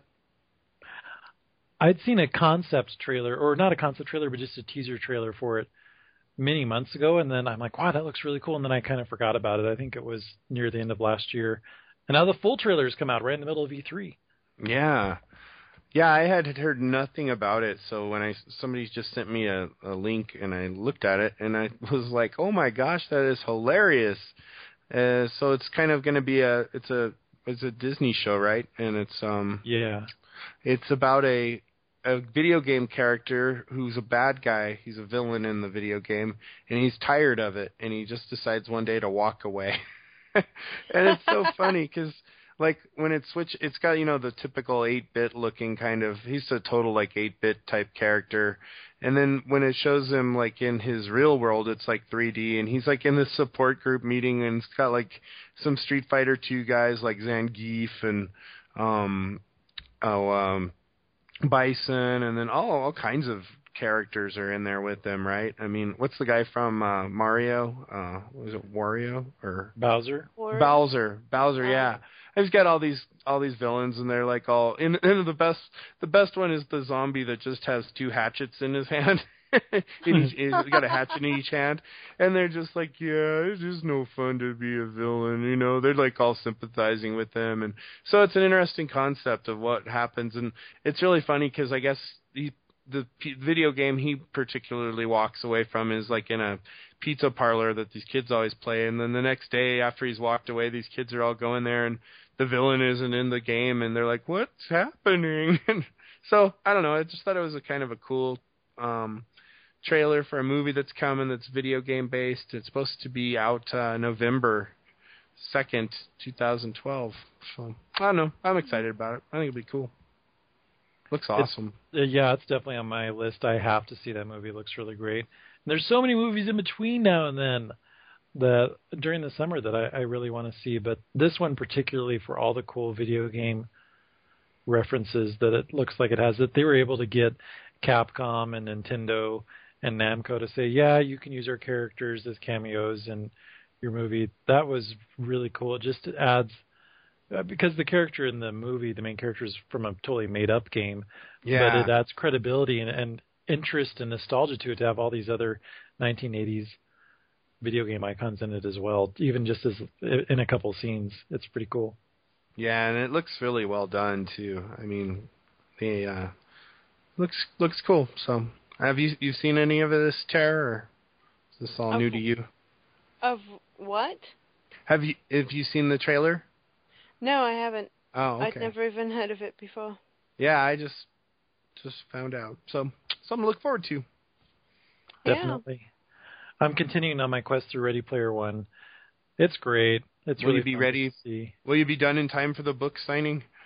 I don't know. Isn't that next week? Yeah. What day is it? The 14th?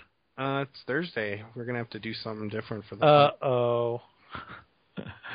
Well, I'm not going to miss the podcast for that. Oh, okay. I'm just kidding. Yeah, we'll figure it out. I don't know. I might have to cram it, which I might be able to do. It's not. I'm halfway through the book now, so it is definitely feasible. And it picks up so much too. Yeah, it's at a really cool part, and I'm interested to see where it goes. But it's getting to the point where I'm so far in the book, I don't want to talk too much about it other than to say it continues to be entertaining, if for nothing else. The world and the overall quest that the main character's on is really fun to follow. Yeah. Good fun read. That wraps up our general geekery. Now on to our roundtable topic.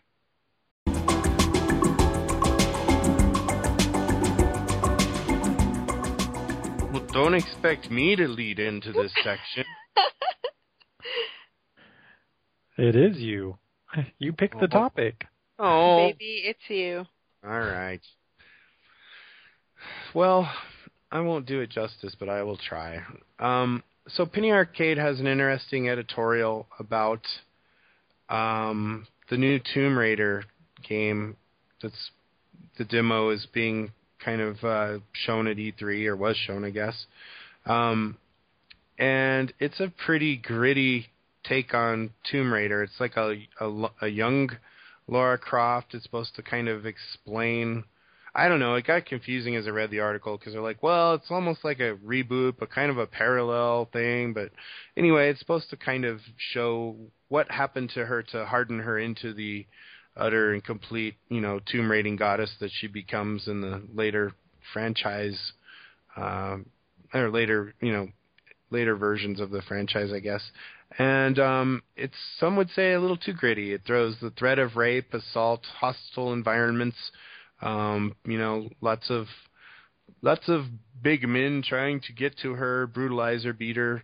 It kind of throws that at the player, especially in this in this demo, in a way that you're just like, good Lord, maybe that's a little heavy-handed. And so the article has a kind of a write-up about this. You can watch the trailer. And then you get some quotes from Ron Rosenberg, the game's producer, kind of talking about how intentional this was, and the suffering, and the feeling of what they needed to do to kind of explain her character, and that it was overcoming all these challenges that forged her into the woman she became, and that's what they needed to do. And so I don't know. What do you both think about this? Do you think that it's kind of an annoying trend that whenever the protagonist is a female, she has to have previously overcome all kinds of crazy amounts of adversity to be taken seriously as a a tough person, or do you think that that's just kind of like standard canon for this type of game, or what are your thoughts about it? I find it kind of strange personally, but it is awful. For one thing, all of this stuff that it shows her going through, this would not have crafted her into the Lara Croft that we know and love.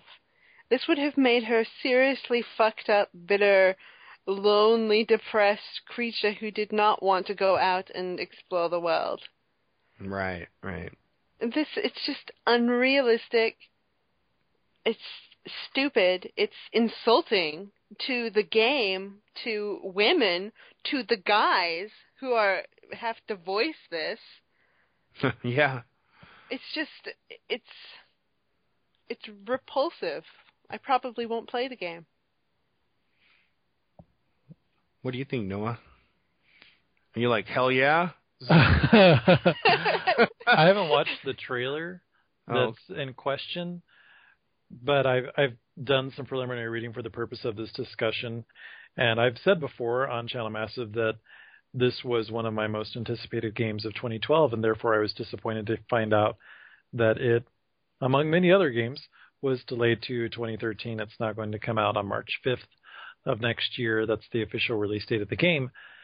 And while I haven't seen this, I've read about the description, and perhaps seeing it, I'm sure that seeing it is different than just reading about it. But to me, I'm kind of okay with it. This is, it's definitely not something that's for everyone. It's not necessarily this means that that it's the right decision. I mean, there's a lot of people who complained the first comparison that comes to my mind, Metroid Other M was a radically different take on the character of Samus Aran, who in the previous Metroid games generally doesn't speak at all and just comes off as pretty much a total badass heroine who doesn't let anything get in her way. She's very stoic and she gets the job done and she just kicks butt. And in Metroid Other M, she has a very elaborate and windy, verbose internal monologue where she's second-guessing things and she's thinking about her role model and she doesn't know what to do and she gets kind of whiny and she wants somebody else to make decisions for her and he has to give her permission to upgrade her suit or else she won't do it. And people are like, this is stupid. She's so subservient and it's sexist and all this other stuff. And this is not the Samus that we all have ever played or enjoyed playing as. Or wanted, exactly. And I could definitely see some people who are fans of Tomb Raider saying this is not, just like what I think, the point that Tara just made I think is really valid. I could definitely see the extreme nature of what this version of Lara Croft goes through, and this is technically a reboot, if not a prequel. I'm not sure if it's even a prequel. I think it's more of a reboot than a prequel. You could definitely see somebody coming out of this experience saying, I am never getting on a plane or a boat again.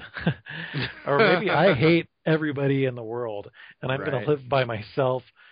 Screw treasure, screw tombs, and all that other crap. I could also see somebody developing the other way. But I also see them becoming sociopathic and being very unstable and unpredictable in terms of how they interact with people. But looking at it from a pulp fiction type of slant, I think it's a very pulp fiction take on Tomb Raider. It's a bit exploitative, and it's not necessarily meant to be like, oh, this is the War and Peace of video games. It's something that's supposed to be controversial and therefore exciting and get headlines. And I think that this was one of the stronger ways that Crystal Dynamics could have done this. I mean, they already did a fantastic job with the top-down Guardian of Light game that came out on XBLA last year. I love that game. And that was enough, I think, in my mind, to make a lot of people reawaken to Tomb Raider and say, this is great. That going really extreme here was necessary, but this particular genre of games, the whole action-adventure stuff, is getting so crazy and over the top. I think we're just going to see this type of envelope pushed more and more, regardless of whether the character's male or female. There's just going to be more and more graphic and gory stuff. I mean, Far Cry 3 is a perfect example. It's like, wow, all the stuff that they're throwing into here, it's a little over the top. Yeah. And I feel that that's what these folks at Crystal Dynamics are doing with Tomb Raider. And I'm really excited to see it. I still want to play it. I may change my mind after seeing the trailer. I doubt it. It's a game. And it may flop or it may do well, but I'm really interested to see how they handle it. If only to see the whole picture and see the whole vision and see how they address it. I mean, we're seeing stuff that was precisely selected to get a lot of press, to get a lot of attention during E3, to leave a lot of room open to interpretation. Well, if this is how this moment is, then the rest of the game must be worse, or it must be all like this. We don't know that yet. And so until we do see that, it's hard to pass judgment. But I'm still interested. Putting it on the, I guess the male equivalent would be Drake, right? To Lara Croft? It would be Drake.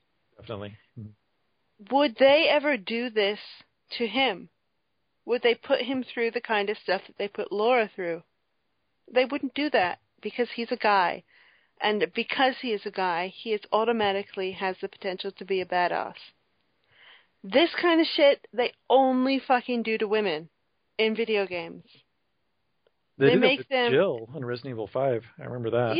Yeah, they did. They do it with all of them, and that is what I find most insulting.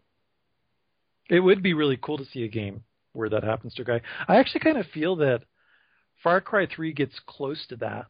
If you remember some of the trailers from last year, where they're like, "Come on, shoot your best friend," or "Here, we're going to shoot your best friend in front of you, and guess what? We just took your girlfriend, and we're going to sell her to the sex slave business, and now we're going to tie you to a concrete rock and kick you off a cliff and let you drown amongst all the other people that we've killed down there." That's in addition to everything else that just happened in this year's E3. It gets close. It's definitely not at the level that it sounds like this Tomb Raider is, though. Like you're saying, Tara. But it's definitely something that could be changed. I mean, if you were going to see Lara Croft be rebooted, if you were given a mandate, Tara, to reboot Lara Croft but still keep her in third-person action adventure, is this a path that you would consider, or would you consider something different, or would you just refuse to do it? I would refuse to do it. I'm tired of them rebooting Tomb Raider and re-releasing old Tomb Raiders, and I'm sick of Tomb Raider. It's fucking turning into Kirby. It's just ridiculous. Tomb Raider, the rhythm game. I'm looking forward to that. Oh, boy. Tomb Raider yarn. I love it's just epic yarn. Yeah, well, you're entitled to your own opinion. I can't see with Other M. I liked the gameplay. I hated the story, and how they just destroyed Samus. They destroyed her. Mm-hmm. I can't play the other games the same way anymore because in my head I hear her stupid, whiny voice now complaining. Kidding. Horrible. I was like having nostalgia trip, and I was playing Metroid and went up against the Mother Brain, and all I could do was hear about her whining how sad she felt about losing the baby. It was like, shut the fuck up! I'm playing a Metroid game to fucking kill shit, to kill Ridley. I'm playing Metroid to kill Ridley at some point in the game, whether it's cute baby Ridley or a huge mechanical Ridley. I do not want to hear Seamus's internal monologue about how all of her heroes let her down. Jesus Christ. She's not even in the military. Why does she need his permission? What a douche. It's so stupid. Okay, that aside, Mark, what's your opinion on the whole Tomb Raider debate? Well, the footage, aside from the whole objectification of of Lara Croft and stuff, it was like kind of a cool gritty thing where she's like running around and I mean the engine looks cool, everything looks like pretty immersive and like you would be kind of going, oh my gosh, this is like an action adventure kind of thing. But my problem, I guess, is the kind of the I don't know, for lack of a better term, like the literary device they're using to explain how she transformed into her current self. Like Tara says, I don't think it would create the strong, confident Lara Croft that we see in, like the subsequent games, but instead it would be this totally like broken, freaked out little shell-shocked shell of a girl. And I say that because she's really young in it, which is the other disturbing part, right? It's like I don't care if it's a guy or a girl. I wouldn't want anyone like facing the same adversaries at that age. It's just not really, there's something really inappropriate just about that. Because she looks like a teenager. And so, I don't know. I think, if they rely on this for every damn other, like every sequel to this they make, where it's going to have this like weird threat of rape and all this stuff, then it's absolutely the worst thing ever. If they've somehow managed to cull together all of the most controversial parts of the sequences that they have to put this together to try and get press, but actually it's spread out and it's almost appropriate in the way it's laid out, that's a little different, but I kind of don't suspect that that's the case.